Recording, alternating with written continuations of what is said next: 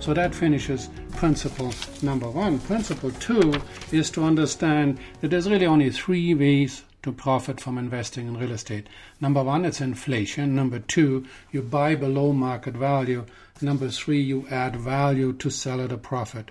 And slam dunk. So there it is. Over and over we see people who call themselves investors lose patience or fall in love with a deal, pay too much, then have to wait a long time to be in the chips. There's also 3 ways to lose money in real estate. Greed. I see so often that people have the opportunity to buy no money down deals and then buy 10 of them. And then it's the amount that you have to manage that you haven't planned on, where maybe you don't get a rental income for 1 or 2 months and so on. So if you can weather the storm on 1 deal, maybe you can't on 5. The second one is ignorance. There's so much information out there, books, tapes, newsletters, for instance mine, hint, hint, wink, wink. But most people, however, study more the difference in low-fat milk than the intricacies of real estate investing. And really, it is cheap study. You can go to the library and find dozens and dozens of books. It is, after all, the single most important investment people have made over time. And finally, of course, there's also bad luck. You might have simply bought at the wrong time or got a tenant from hell, and these things can happen. Which brings us to principle number 3, and essentially there are a number of principles that you have to look at. Once it is who you are, you have an action plan, you have to see, okay, so what's the market environment that I'm operating in? Clearly, if I'm an investor, I need to look for cash flow. If on the other hand I'm a flipper, I have to understand what the market cycles are. And so the basic principles that we want to look at from a larger macro perspective are timing, trend, cycles, inflation and deflation.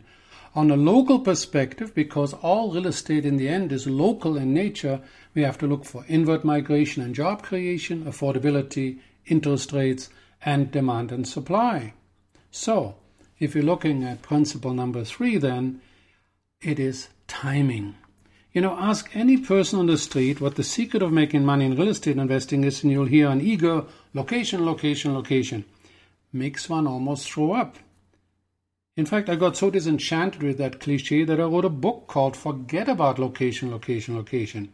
And in it I venture to say that for the average investors it was far more important to understand the principles of inflation or deflation, question on timing, trend, cycles, and the local influences of interest rates, inflation, migration, etc. Take any house in Burnaby, any location. It is the year 1990 and you pay $280,000 for it.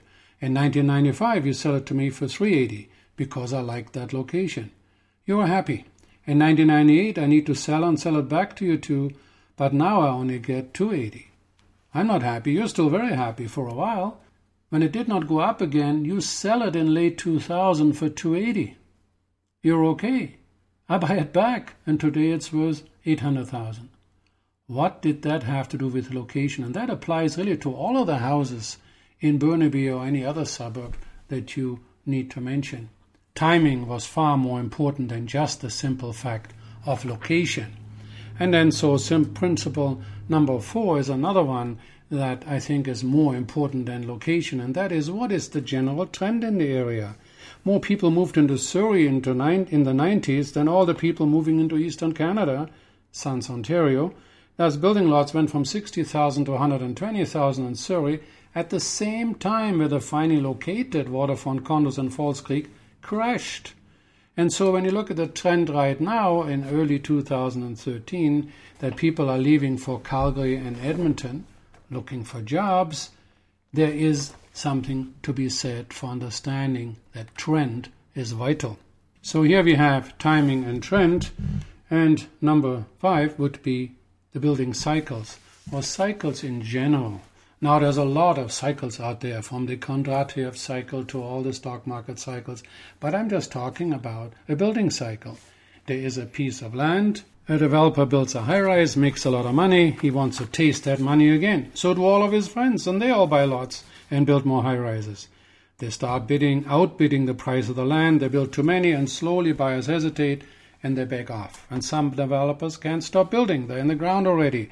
And even though the market is poor, they add more product. buyers vanish, they back off. So we create cheap interest rates, create programs to make it easier to buy low down, no money down, 40-year mortgages, and we direct buyers from the future to today. But eventually the future comes, and now there's a lot of product. That was the upcycle. Then developers worry about losing money, start selling at lower prices, and then maybe a race to the bottom can occur. We are building incentives, free furniture, free parking spots, mortgage subsidies, you name it. Still buyers hold back. And as the stories become negatives, and all markets become the stories people tell about them, some developers stop building, some go broke, a few years pass, and then maybe we start the cycle all over again. And clearly, when you went to 1997, residents of Hong Kong, the real estate was more expensive than anywhere else in the world. The residents thought this was quite normal. A visitor would say, my gosh, it is just crazy.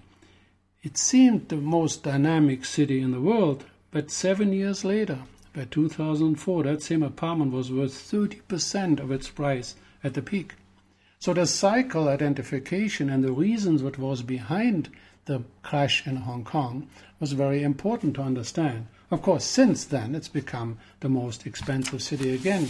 So clearly understanding what drove the idea of the optimism of development, the overbuilding, which then creates some uncertainty, to start having some pessimism in the marketplace, and finally hesitant optimism again and reacquisition. Of course, the last of the macro influences that should guide our real estate investment decision is the question on whether we are in an inflationary or deflationary world. And ladies and gentlemen, there's 1,000 opinions on that. In fact, I'd be happy to send you my written opinion on it that I've been espousing in my newsletter for 20 years. And I believed in my past history as president of Royal LePage. And when I've gone through all of those market collapses, and yet real estate values always went higher. Why? Because we're printing money out of thin air, and when that money that we print out of thin air competes with the money you and I earn, the result is inflation of hard assets. We have with Milton Friedman, who said that inflation is the result of an increase in the quantity of money and debt within an economy. Inflation is primarily a monetary phenomenon. Ladies and gentlemen, we live in the most unreported inflation of all times. We're taking continuously things out of the inflation basket, like oil, like housing, like food. Anything that you and I actually pay, we don't put into that target inflation of 2%. If you have an interest, go to shadowstats.com to find out what the real rate of inflation is. But that's not necessarily the argument that you need to make. You have to believe that we're in an inflationary environment, and if you do, you can rest easy, because through all the past cycles, 1974, 1987, 1990, gosh, when 787 banks in the US went bankrupt, we've had the largest stock market crisis, Asian flus, Russian currency crashes, and you name it. And even in Vancouver, we had declines from 1980 to 82 of 45% in real estate, but we always came through. We started at $13,200 in 1960. Today, the average is $11,100,000. And ladies and gentlemen, clearly, real estate was a winner. Once you understand that there are cycles, once you understand that timing is important, and once you believe that inflation is currently a reality.